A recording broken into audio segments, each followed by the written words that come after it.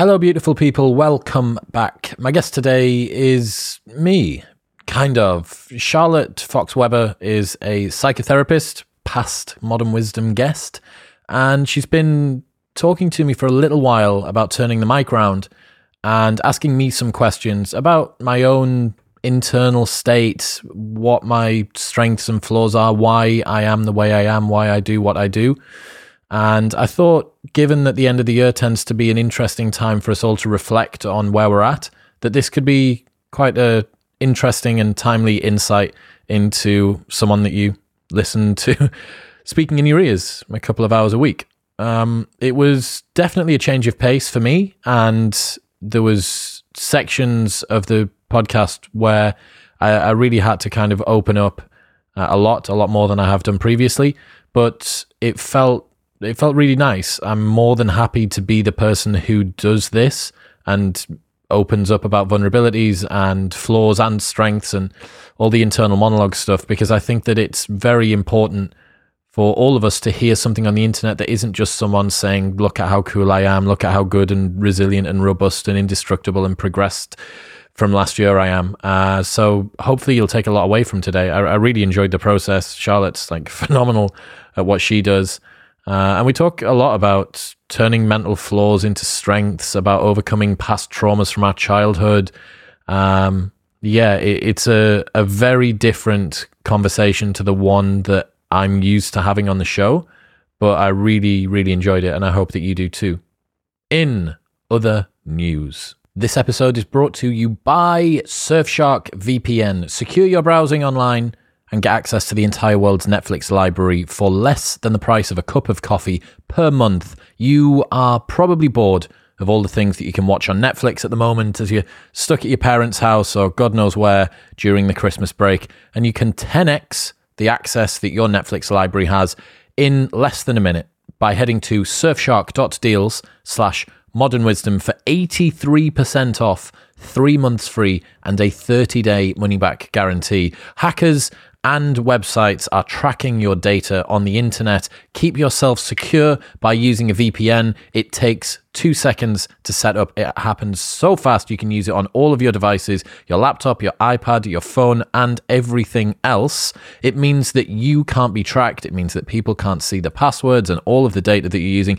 And on top of that, you can change your location and access Netflix in America, which is so much bigger than everywhere else, or Netflix in Japan and get loads of anime, or Netflix in Germany and watch whatever Germans watch. Surfshark.deals/modernwisdom for 83% off, 3 months free, and a 30-day money-back guarantee. And also, before we get into this episode, thank you. It's the end of the year. 2020 has been ups and downs globally, but an absolute success for what I care about most, which is this show. So if you've shared an episode, rated, subscribed, sent it to a friend, or done anything else, that means an awful lot to me. Happy New Year, everyone.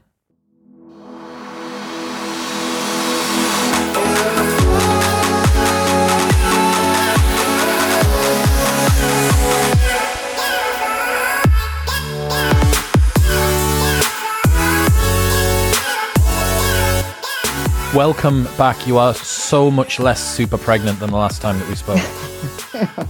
It's a pleasure to be here, and I'm happy to not be pregnant, although I have a beautiful baby from it. You got a baby out of it, yeah, but you just like now half the size. Thank you. So what are we doing today? You wanted to do this thing. You said, I have an idea for an episode. I want to come on and talk to you. Absolutely. I have a real interest in understanding the life of a podcaster. And you're a particularly good one. I shouldn't just generalize it as the life of a podcaster, because there are so many, and that doesn't narrow it down enough. You ask exceptional questions. You are constantly curious. I would say curiosity must be a driving force for you. What is it like to be a question asker, a seeker, a constant conversationalist? I want to get into your mind. I'm curious for what it says about you psychologically. I think that there are certain similarities between how you approach things and my work as a psychotherapist, trying to understand, inquiring, probing, looking at what's underneath, engaging intensely, wholeheartedly. But it can also be a way of avoiding and not disclosing. So I'm here to challenge you in a way, because we've had some very interesting exchanges and conversations, and I just want to turn it around because that's what I do. That sounds good. Yeah, I'm not sure what I'm in for today, but yeah, let's get started. Let's do this. Okay. You can always tell me when I'm pushing too much, and you don't have to say anything you don't want to say. Cool. So, what is it like to constantly ask questions? That's an interesting one. When I was in Dubai recently, me and a friend that I was out there with, George, we were at a party that was very, very not socially distanced around a pool with a few hundred people. And 3 different sets of people said the same thing to both of us. And they asked us separately, why are you asking so many questions? In like kind of a suspicious way. The first thing that identified was that we ask a lot of questions because curious. But the second thing was that in a place like Dubai, which is perhaps a little bit showy and to do with wealth, it's obvious that the game of tennis that people play when they converse is, I'm waiting for you to finish saying your thing so I can say my thing. Right. Being honest, I was probably quite a selfish conversationalist for a long time. And it's been trained into me that actually in a conversation, the most selfish thing that you can do is ask questions, because you don't know what the other person knows. You only know what you know. So by asking questions, you elicit very interesting stories. I tweeted something today actually about the fact that people who think they're introverts might not be introverts. They might just have friends that suck. And I certainly notice I ask fewer questions when I'm with people that I'm not really that interested in what they have to say, which sounds kind of terrible, but makes sense. Like, you're not going to dig as hard in a gold mine that you don't believe there's any gold in. Right. So yeah, I certainly have cultivated that. And I think weaponizing curiosity, or that's not right, disciplining curiosity into a effective mode of discourse is something that I've really, really enjoyed doing, and has kind of been stepped up, especially this year. And I really feel that it's an art form, like the art of asking good questions without breaking the flow and without sort of losing where you're at and guiding the person that you're with, has made for, outside of the show, it's made for some of the deepest connections that I've ever had. Me and my friend, again, George, we did this flight out to Dubai, and from Amsterdam to Dubai is 7 hours on the nose. And we didn't stop speaking for the entire way there. And it was just us asking, like, we went from are sex robots ethical to what's the future of Bitcoin to like everything. And there was this poor girl sat behind him who must have been the only British person probably within about 3 meters. And she didn't have any headphones in. She must have been thinking, just shut the fuck up. Because to everyone else, it was just foreign language noise. But to her, she was probably hearing our sex robot Bitcoin myriad discussion. So yes, that's it. I enjoy it. I enjoy asking questions, and it's something that I wish I'd known a lot sooner, that it makes for great connections, great friendships, and a wonderful conversation. Fascinating. How old were you when you really discovered the value of asking questions? Only really since doing this show. You mentioned curiosity earlier on, which is the first of my 5 core values.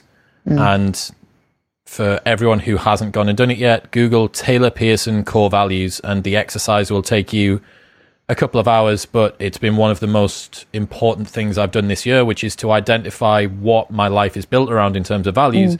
Spells out a word. The word is cases, and the C in cases is curiosity. So curiosity. I relate to that. Do you? Oh, as a therapist? Professional psychotherapist of many, many years. There's nothing worse than a therapist who lacks curiosity. Be interested. Can you be a therapist without having curiosity? I mean, you shouldn't be. Right. Yes. And it's a sign of something. It can be a real sign of burnout as well. I think curiosity is a huge energy source. Yeah, that's interesting. So tell me how you feel when people ask you questions. Does it ever kind of make you feel uncomfortable or turn the spotlight on you in an awkward way? Not really. I think for a long time, again, only child background, and then coming into doing this sort of an industry, I've always been used to having at least some form of center of attention. And perhaps my desire now to kind of discipline my curiosity into questions is me casting off what was once me very much being kind of selfish when it came to these sorts of conversations. It was all about me. And now this is me almost going in the polar opposite direction and still finding joy in that. I don't find it awkward at all. It's like a little bit of the old me comes out when I get to talk like this, where I get to indulge and it's my turn. It's me in the limelight. Right.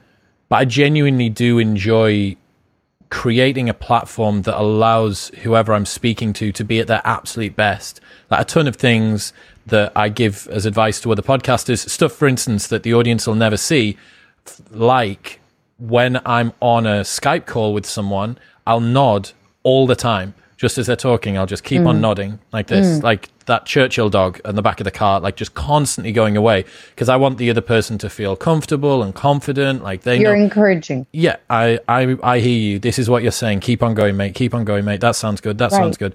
So I love doing that, and that has been a really interesting transformation. And there may be, I think it's perhaps something that young guys get a lot. This sort of male posturing when you break out of your teens into your 20s, you want to be an alpha guy, you want to be attractive, you want to be confident and charismatic.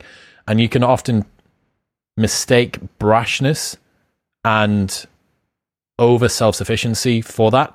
And I think, by far, whether it's trying to get laid or trying to make mates, like having curiosity, genuine curiosity in what other people say. It was enough that a bunch of different people at a party who were drunk highlighted, like, what the fuck are you doing asking questions? So do you ever encounter people who really don't open up to you? And how do you deal with that? Being honest, my sample size for how long I've been doing this is probably not that big. Right. How long have you been doing this? 18 months, I'd guess, speaking like this consistently. Yeah. And yeah, I think that was definitely one of the things. And again, any sort of budding, aspiring podcasters out there, if you're not used to asking questions, that's probably the first skill that you need to learn, that it's your job to just get that curiosity, turn it into like a pharmaceutical nuclear grade weapon and fire it at the other person as much as possible.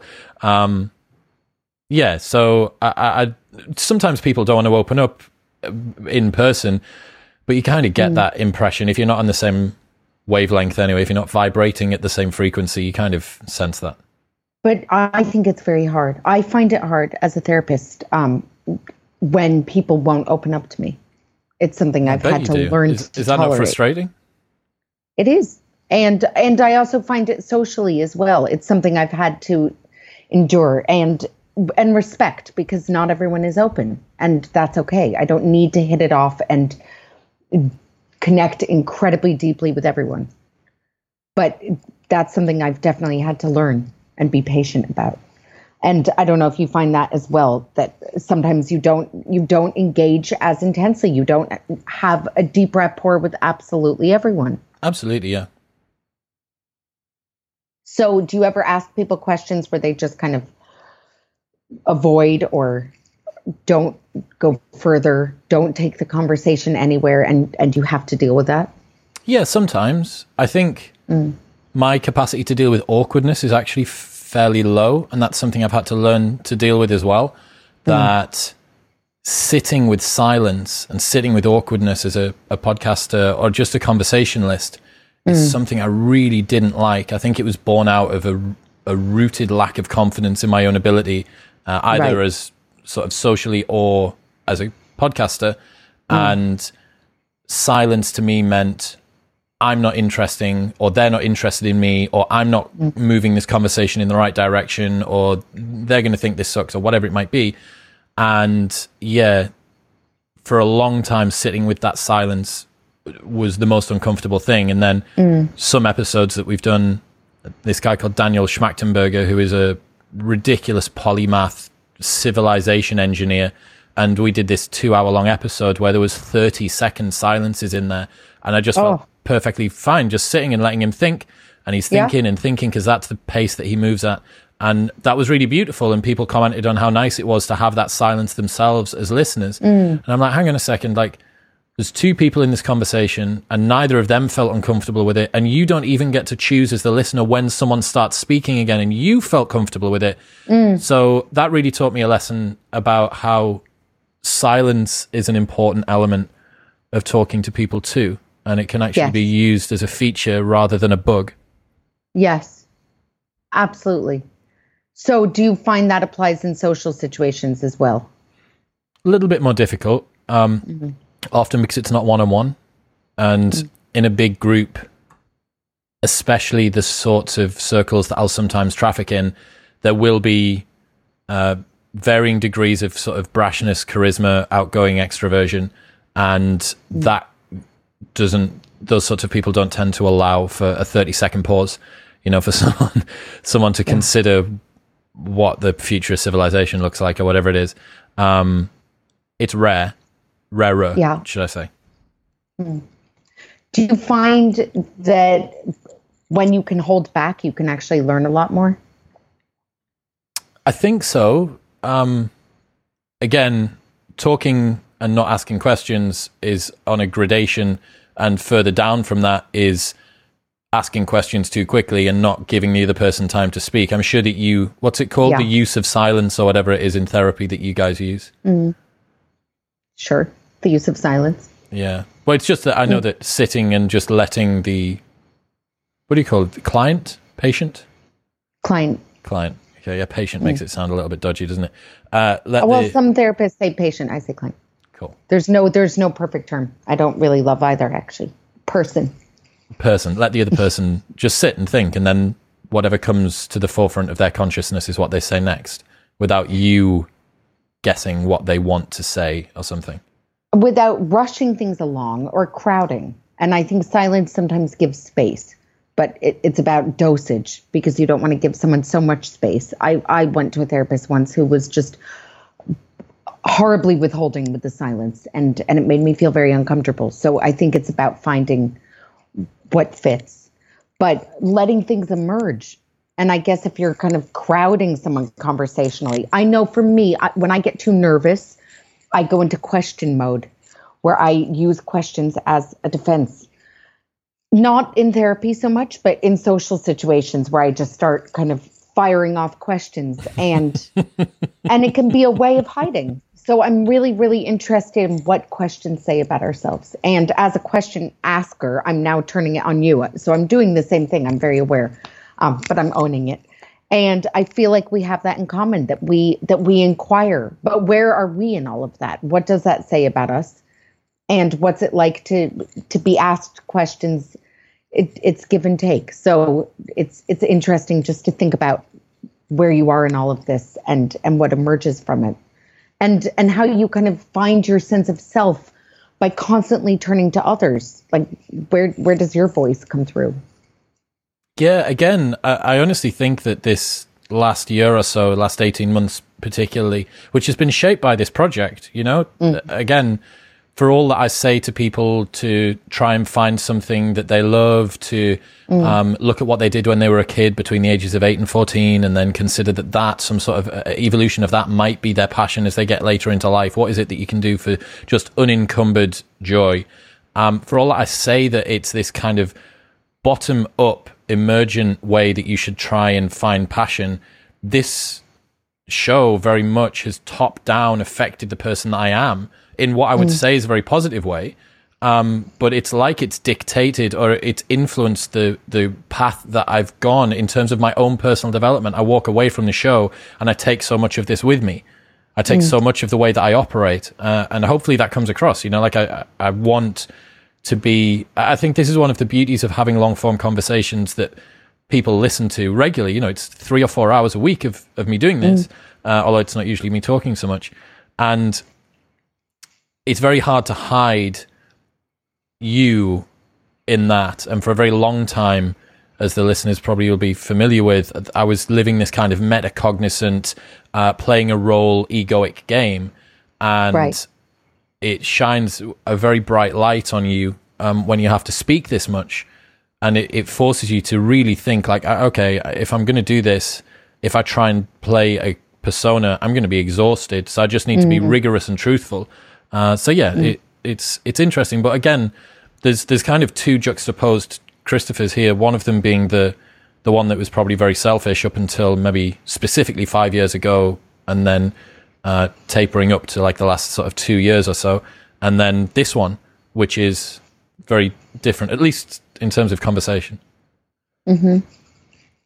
Do you ever get really tired of asking questions or being curious? Do you get bored and almost never feel like, wow? Almost never. So what supplies you with curiosity? How do you keep that source alive? I'm not sure. I don't see any other joy. There is no greater joy to me than linking together two concepts that I didn't previously realize worked.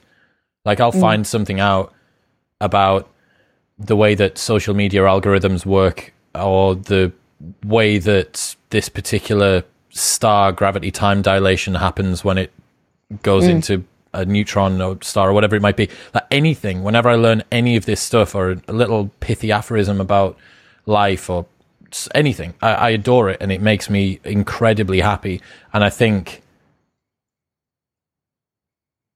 I wonder how much of that. So here's something that I was going to bring up with you, obviously, with your insights into psychology, was that how much do you think of the personal development world, the personal growth, self-development movement that we're seeing at the moment, is people using that to hide from a person that they don't like deep down?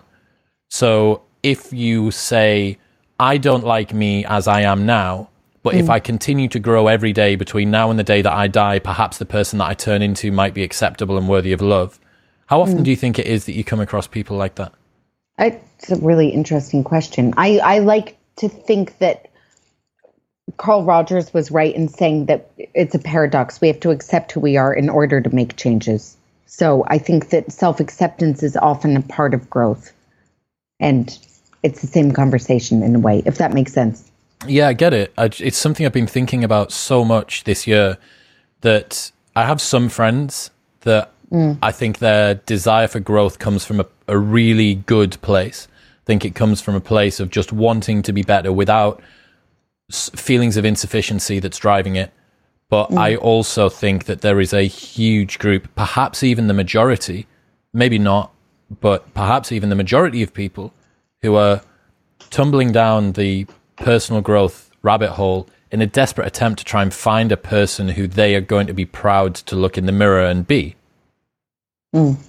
I read this quote the other day about how people who have a low sense of self-worth can sometimes find in development a hope for a better future, basically. Yeah. Does that make sense?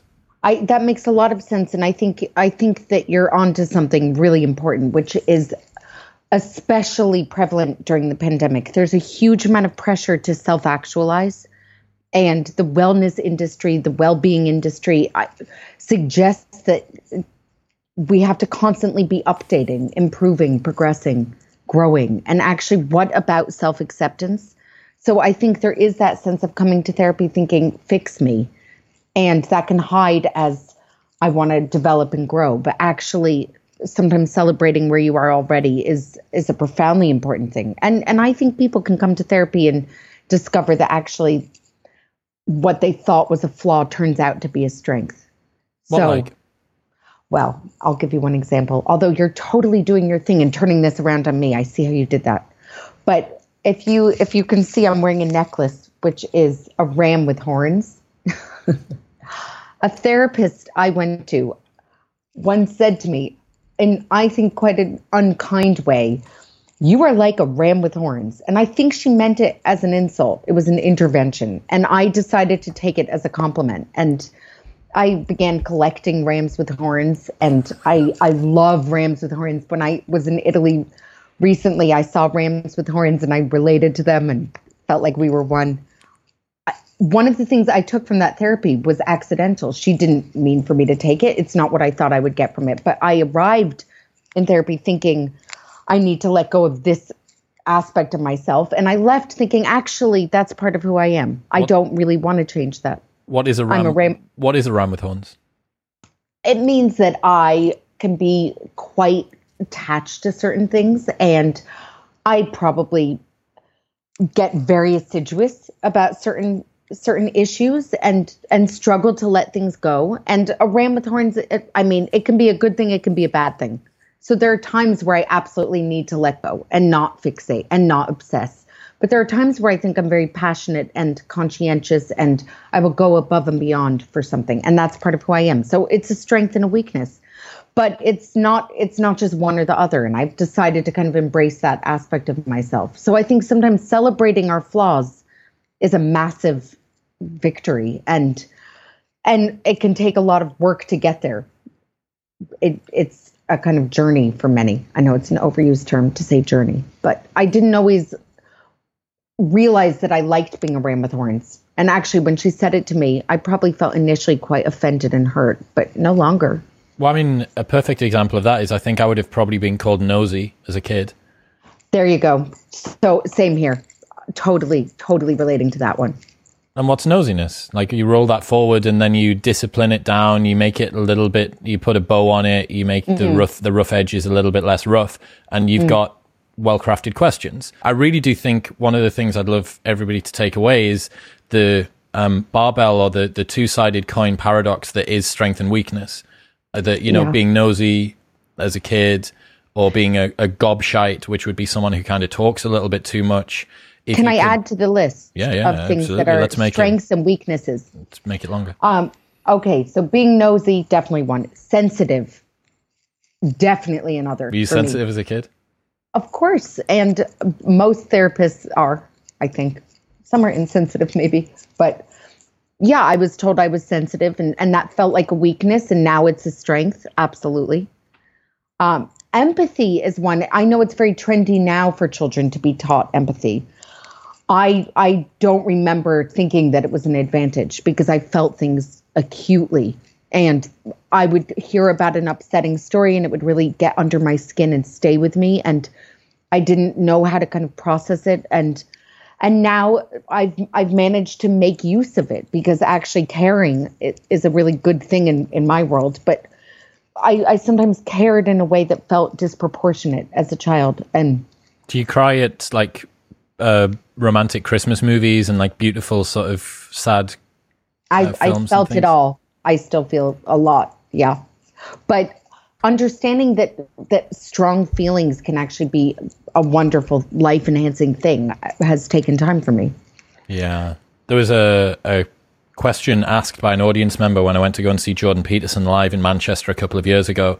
And the question boiled down to, the depth of my consciousness causes me to suffer. I'd prefer to be ignorant like my dog than have to... it's both a blessing and a curse to feel everything so very deeply. Oh, yeah. And I understood the question, and I really sort of empathized with the question as well. But we don't have that luxury. We don't have that choice. It's like the allegory of the cave. Do you know that? Plato's allegory of the cave. Yeah. So I advise anyone who doesn't know what that is to just go on YouTube and learn about it. It's basically taking the red pill, that once you see something, you can't unsee it. Once you learn something, you can't unlearn it. And that's the beautiful thing about having a conversation, that when someone convinces you of something, it's literally like a parasite in your brain, but hopefully one that's good. Someone convinces you of something, you can no longer be unconvinced. And yes, I think that the depth of experience giving you that richness in life is something that can cause people to have turmoil, right? Like, it can hurt. It hurts to feel things that other people probably don't even notice. That way that person glanced at you, that slight shoulder turn, or the fact that they hugged everybody else and just gave you a handshake when they left, or whatever it might be, all of these little things. And even just the fact that I noticed this stuff, like, these are all examples that I've seen, not on me, but in other people in the last month, because I've been around, I'm not used to being around so many people. I was just like hyper social for 4 weeks. And all I'm doing is observing, just looking at stuff. But what's that? That's the nosiness coming through again. That's the curiosity. That's the hypervigilance, I would call it too. Yeah, perhaps. I'm trying to think about some of the other things. So certainly, coming from a working class town in the north of the UK, I don't have the accent, and again at the time that was a weakness. It was something that made me stand out at school in a definitely a suboptimal manner, but that has led now to me having an accent that can be understood by Americans like you, which is useful. Well, so next up on my list for things that felt like a weakness that are now strengths, I'm really loving this list.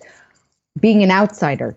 Yeah. Feeling like an outsider in my childhood was very uncomfortable, and I wanted to fit in, and now I take pride. I don't necessarily have to match everyone else. That doesn't mean I have to be kind of provocative and make a point of always being an outsider. It's also great to connect and feel like I belong, but actually accepting difference can be a wonderful thing. And I kind of wish I could say that to my younger self. I don't know if you ever feel like you absolutely like want to go back. Probably one of the most important things, if I could send a like a couple of sentence email, it would be to embrace weirdness. Yeah, the fact that own it. Your weirdness is your competitive advantage. I've said this a million times.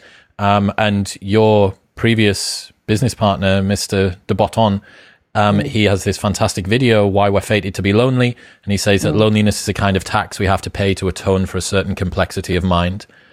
Given the choice between honesty and acceptability, most of us choose the latter. But that very much is your unique route to never being competed against. And that comes to within business, career, it comes for personally, everything. If you decide that no one else can ever be you. No one can beat you at being you. And the sooner that you can embrace that as not just a nice sort of pithy aphorism that reminds you, if you're feeling a little bit cast out, that it's okay, mate. Like that it genuinely is the truth. That as I've embraced my weirdness and the fact that I don't necessarily fit into an archetype, as tons and tons and tons of people do, they all feel this, and they nerf the edges, they round off the edges of the interesting stuff that they do in life to try and make themselves fit into the bell curve of what normal is. But as George McGill, the buddy that I went to Dubai with, said, if you're trying to be normal, by definition, you're regressing to the mean. Normal people get normal results. Extraordinary people get extraordinary results. Like, we all want, somehow, everybody wants to both be the most popular, most liked person on the planet, and also Elon Musk or Conor McGregor, or, like one of the like Kardashians or something. And you think you don't get it both ways. Those people have ridiculous outcomes because they have ridiculous inputs. And you can choose one, but you can't choose both. Right. So let's go back to you, if we can. Cool. Tell us something disturbing, something surprising. Take a risk. It doesn't have to be the big trauma with a capital T, maybe trauma with a lowercase t. So I've certainly sort of realized a lot, kind of following on from what we just said there, realized a lot that the sort of insights that I've got by being an outsider are very liberating and very enjoyable. But at the time just felt like such a curse.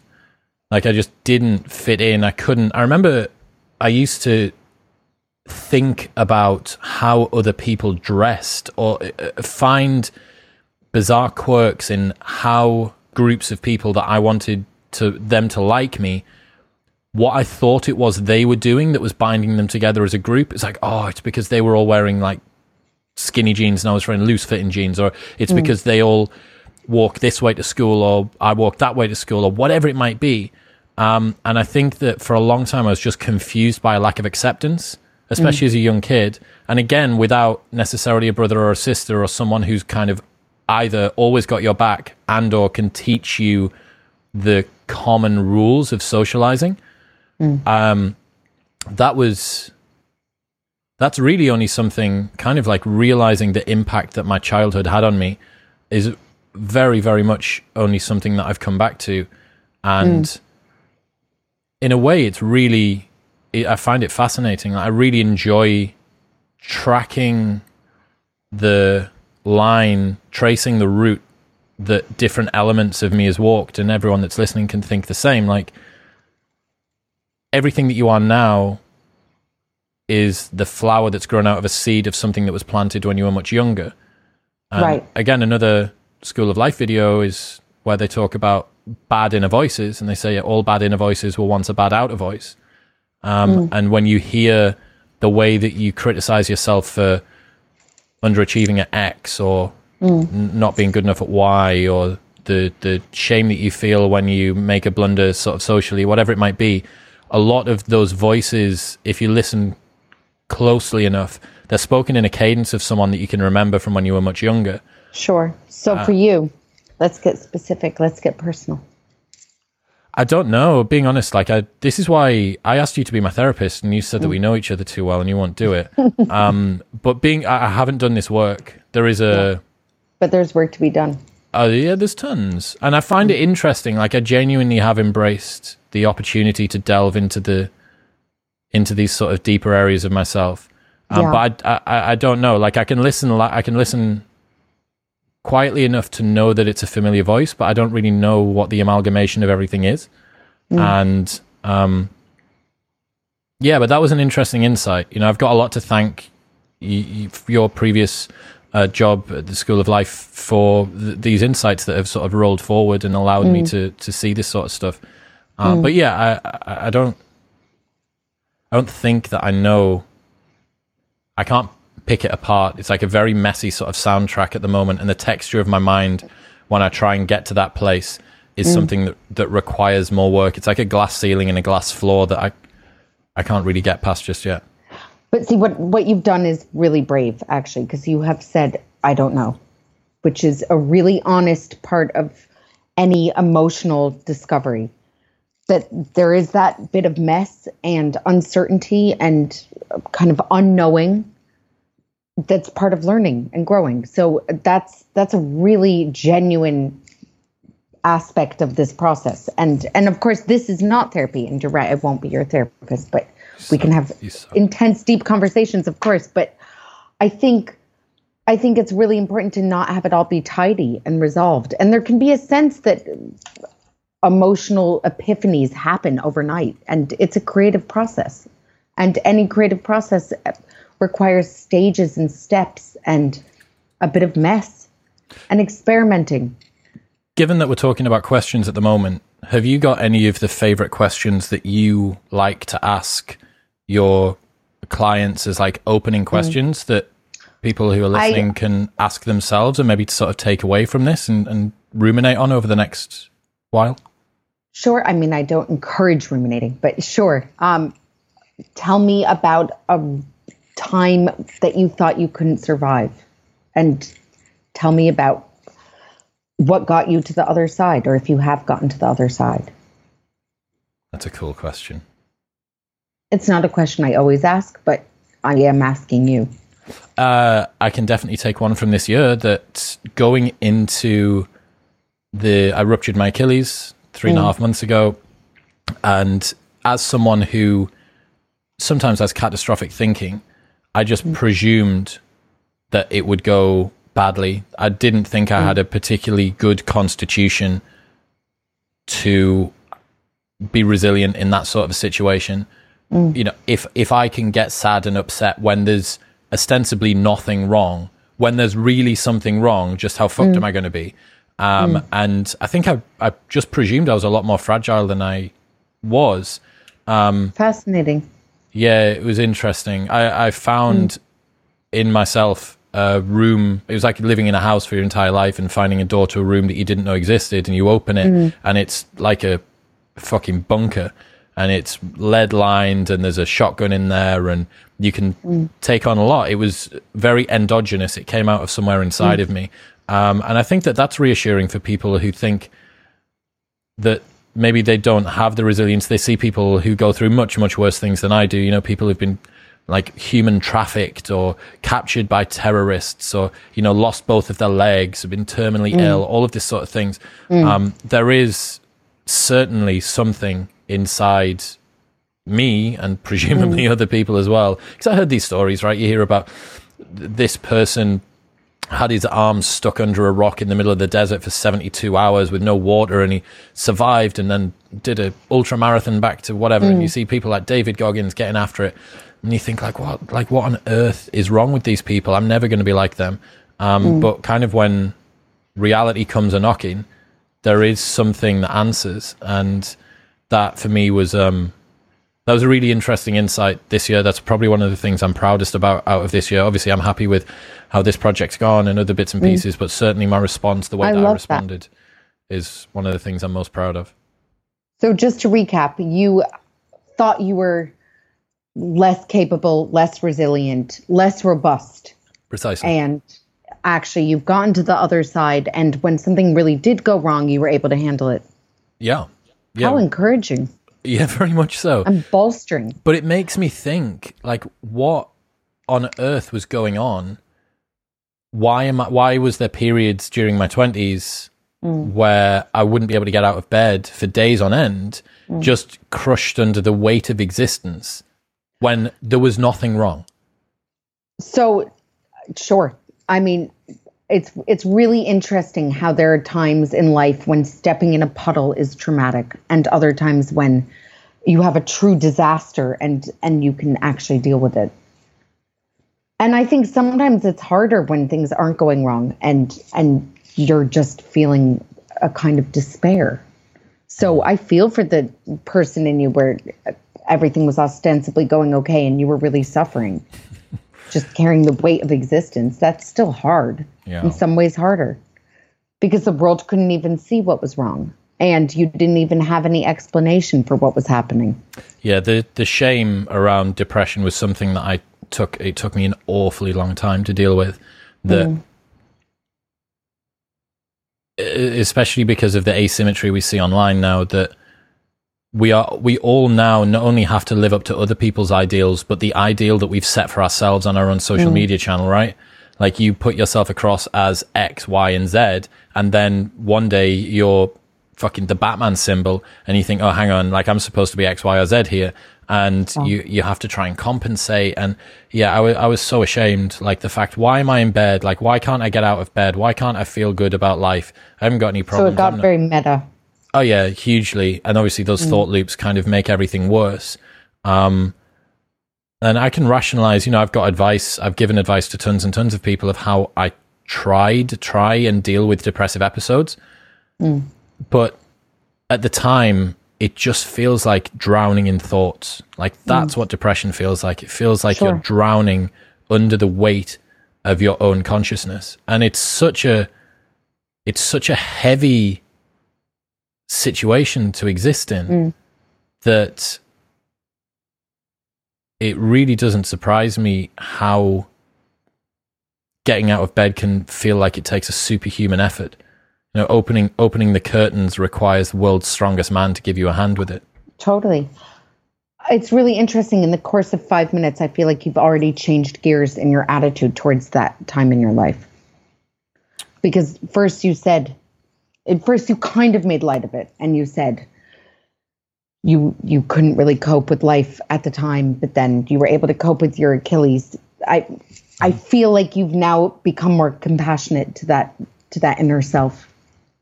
Yeah, maybe. I think there's probably a bit of defense mechanism that goes in there, that if you can be flippant about a situation that once gave you trauma, that you kind of don't remind yourself of that. But one of my favorite episodes that I've done on this show was my experience with depression a few years ago now. And that I continue to get messages all the time from people who listen to that. And the insight, I think, I haven't heard many conversations from people where they've dealt with depression and it's been just because, it's not the grand needed to go to rehab, overdosed on drugs, cheated on my girlfriend, got kicked out of the house, got found by the police. No situational stressor. But not even that. Just that it's not. There's no glory or grandeur or even narrative behind it. That to me is the real pain, I think, of depression in the 21st century. That it can be so comfortable It can be so unremarkable depression. And you just think, why do I feel bad? Why do I feel this way? What is it about me? Why am I not strong enough to be able to get past this? Why am I dealing with these thoughts why am I thinking? I'm just thinking the same thing over and over. And the more that I think it, the more that I spend this time here, the more that I hate myself, the more that I wish that it wasn't the case. And it's a level of depression that doesn't end. It's not got suicidal ideations in it. It's not got that level of grandeur in it. It's less eventful. It's totally unremarkable. So what would you say to that time in your life, to that person you were? It was a long time, like it doesn't, I still don't. What would you say to him? In the cold light of day as we are now, it's very easy to think with the comfort of rationality, right? You are so illogical in that situation, so unbelievably detached from what's actually happening. And sometimes this can be triggered by like something so small. And, all of the practical implications that I have, which are a couple of step process that you need to break down the things that you need to do into steps so small that even you can do them, which is I need to get out of bed. Okay, first off, I need to pull the covers off me. I need to put my right foot on the floor, then my left foot on the floor, then I need to stand up. So you can break things down in that way, and that's a practical way. A warm shower, a walk, call a friend and have a big glass of water. Like those things will fix so much of the way that you feel. But when you can't get out of bed, or when you feel like you can't get out of bed, and you just want to hide under the covers from reality or existence, that feels very, very far away. So I don't really know. I don't think the solution is the rationality and giving yourself a aphoristic, cerebral, psychological solution to this also doesn't work because you're not thinking sufficiently clearly to be able to lean on that. George again tweeted something that said, telling someone to think their way out of overthinking is like telling someone to snort their way out of a cocaine addiction. That's very smart. I like that. So disputing it really doesn't help. Because it feels like that. And that's the thing I think as well, that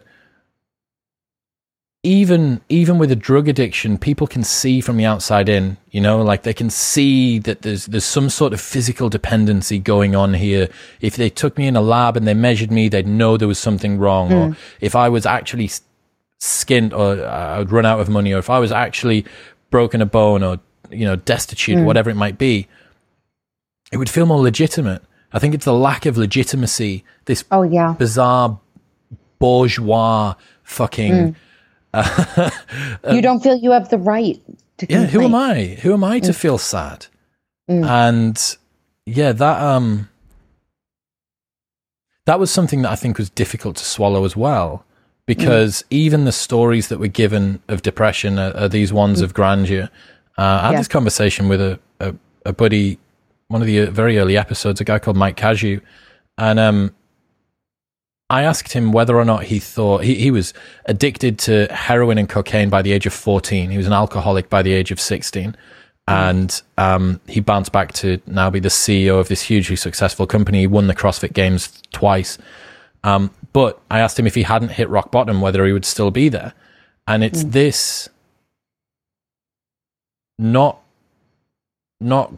good, not great, not average, but just sort of ambient dissatisfaction with life, sort of vacillating between just okay enough to think that life's all right, down to kind of existential bit of pain, and then wobbling back up again. That really doesn't give anyone the activation energy to bounce out of the bottom.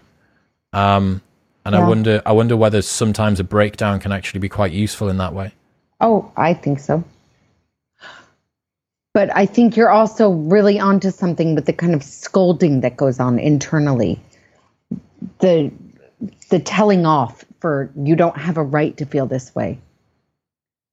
It's so persecutory. It's so self-loathing on top of everything else. And I think it sounds like anger turned inwards. It really does. It's probably very quickly it becomes the majority of the weight that you're trying to bear. I think the self-referential, the narrative about the narrative. Yeah.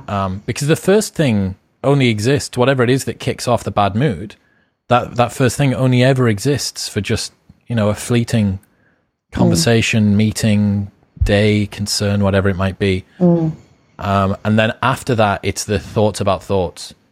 And the feelings about feelings. I often see this in therapy. You have the primary emotions, which just happen for various reasons, and they're fine, whatever they are.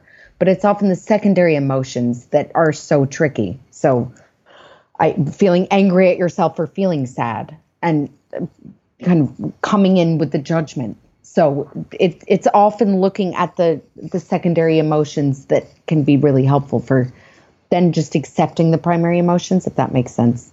So you said, think about a time when you thought you couldn't survive, and then think about how you did. What's another one? Another question. That people can not ruminate on, that people can enjoyably think about. What would you say to the most fragile part of yourself? Oh, that's a good one. I think I take things very seriously. I take life very seriously. It's a function of someone who thinks a lot, because small incidents get magnified up to take up more room than they deserve. I've certainly noticed this, and other people who spend a lot of time in solitude, in fact, probably everybody throughout 2020, will notice that small incidents, whether good or bad, will have probably had a disproportionate effect on them because they've had the time to ruminate. Right? Totally. That's why when you said ruminate, I had to come in. Reflect. Yeah, because ruminating is just so huge right now. And we're in the kind of Zoom gloom, and we don't have the normal camaraderie and incidental banter that helps diffuse things, and we feel paranoid. We get a weird email, we get a weird text, and then it just grabs hold and takes up residence. And it's really powerful. That power of diffusory humor is something that I've almost totally forgotten about, which sounds stupid, but especially this year, the number of times where something's happened and you can just laugh it off. Like I was talking to a SAS operative a couple of weeks ago, and he was saying that the use of very dark humor in the special forces is one of the ways that they deal with bad situations. That makes total sense. He's been next to guys who've been taking fire, and one of them's been shot in the arm, and he'll start laughing, and everyone will start laughing. And you think, Gallow humor. Yeah. Makes sense. Yeah, very much so. So, next question. What would you say to your 102-year-old self? What has worked in your life? What has success meant to you?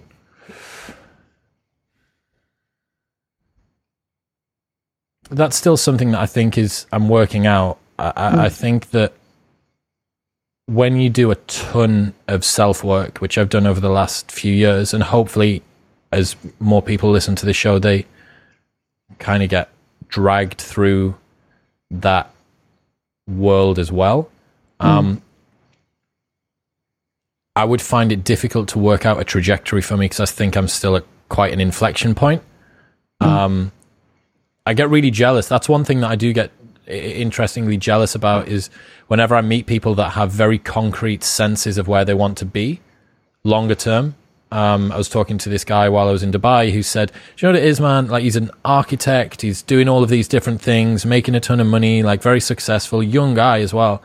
And he was like, do you know what it is, man? Like, I'm loving what I'm doing at the moment, but I just can't wait to own a bar on a beach with my wife and my couple of kids in somewhere hot. Totally clear plan. And I'm like, are you fucking kidding me? Like, why, how, I was like that, and I had to call it out. I was like, dude, that's an incredibly precise, well-defined plan. And I didn't think that he was postulating at all. I didn't think that this was him putting on a facade. Like, he just said it like it was a fact. Like, drop the apple, it falls to the floor. And I was like, Holy fucking shit! I'm so jealous of that. Like I've never been certain about sort of long term what that is. So lots of question marks. Yeah, for sure. Which is beautiful and great. For my 102-year-old self, there are lots of question marks. There are some qualities that matter for a good, rich life, but it's not too specific. I think it's good to keep these things loose and allow space as well, space for surprise, discovery, growth. I think you're right. You used a word that brings us to our next question, jealousy. When was the last time you felt incredibly jealous? That certainly comes to mind, that incident that I said there with someone who has this super sort of tight trajectory. I mean, I think everybody feels envy on an almost second by second basis when they look at social media, right? Like I've come back to the UK now and all of my buddies that I was out there with are still out in Dubai, and I think, oh, like it's so nice and warm out there. But this is something I've certainly realized, that the grass is always greener for us as humans. And this stems from evolutionary psychology, that humans aren't built to be happy, they're built to be effective. We're literally wired to find life unsatisfactory, because if the first time that you had sex, you'd never had sex again. If the first time that you ate, you'd never hunt food again. You need to eat the deer and it just not actually be quite as nice as you thought. You need to have sex and it just kind of make you feel a little bit less fulfilled than you thought it was going to be. There's this quote, I can't remember who the philosopher is, and he says, after copulation, the devil's laughter can be heard. And there's a concept, there's a medical diagnosis for men that get brief, acute existential crises after they've come. And to the men who are suffering with that are listening, like, it's not just you. But it's just a really hilarious way that our genes influence our emotions because it's adaptive.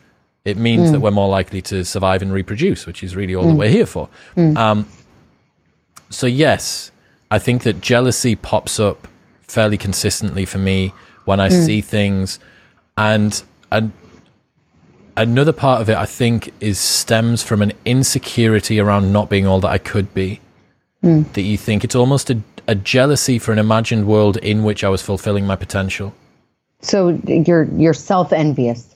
Yeah, very much so. I think I'd like look at the world I could have if only I wasn't spending as much time on my phone, not getting up until 7. I could be getting up at 6, or I could be going to bed at whatever. I should be reading rather than watching TV. Or I should be you're competing with your ego ideal. Precisely. That's a really interesting and insidious competition that happens all the time that we don't talk about enough, where you are constantly looking at the kind of activated, potentiated you and falling short. And it plays out all the time, I think, in life. I don't mean you specifically. I just mean human beings. Yeah, it does. So thank you for offering that up. You've been incredibly open today, and you have actually spoken quite bravely and vulnerably. Thank you. Can we try and recap the questions for people so that they can remember what we went through? Yeah, absolutely. So question 1, can we list some traits that felt like flaws in our childhoods but actually turn out to be strengths? So identify those weaknesses and turn them around into sources of success. Second question, can you think of a time in your life that you didn't think you could survive, that felt traumatic and maybe unbearable, and what helped you get to the other side? Third question, what would you say to the most fragile part of yourself? Fourth question, what would you say to your 102-year-old self? Fifth question, can you describe a time when you felt incredibly jealous? That's cool. Okay. Thank you so much for being so open and brave and walking the walk. Well, thank you for being here. I'm glad that you bullied me into doing this. It's completely blindfolded, led me into the room and then decided to do this. Do we know when you're going to complete writing your book? Oh, I'm handing it in May. Okay. And how long is that? Is that like 6 months from then until publish? It'll be published early 2022. Cool. Well, depending on how brave you manage to get me over the next year, we may be back on to do a similar episode, and then you will absolutely be back on to talk about that. I really appreciate your friendship. I absolutely love the fact that we met each other a year ago, and I'm very, very glad that you pushed me into doing this today. Same here. It's such a pleasure. I did want to tell you what led me to want to ask you all of these questions as well, which was an Aesop fable. I could have said this at the beginning. It's one of my favorite fables, and I was actually reading it to my 6-year-old son the other night. And there's a mother crab who is lecturing her baby crab on the importance of walking straight. And the baby crab says, "But Mom, you're walking sideways." And I think it's a really beautiful, powerful story. I think of it as a therapist all the time, of kind of doing as we say, practicing what we preach. So it just made me think, you're constantly asking questions. You're very good at digging deep. I've been on the receiving end of that. You bring out interesting, quirky, idiosyncratic encounters all the time. And what is the life for you of being that question asker? I wanted to just have a sense of your interior world. So thank you for allowing us to see it. Thank you. Okay.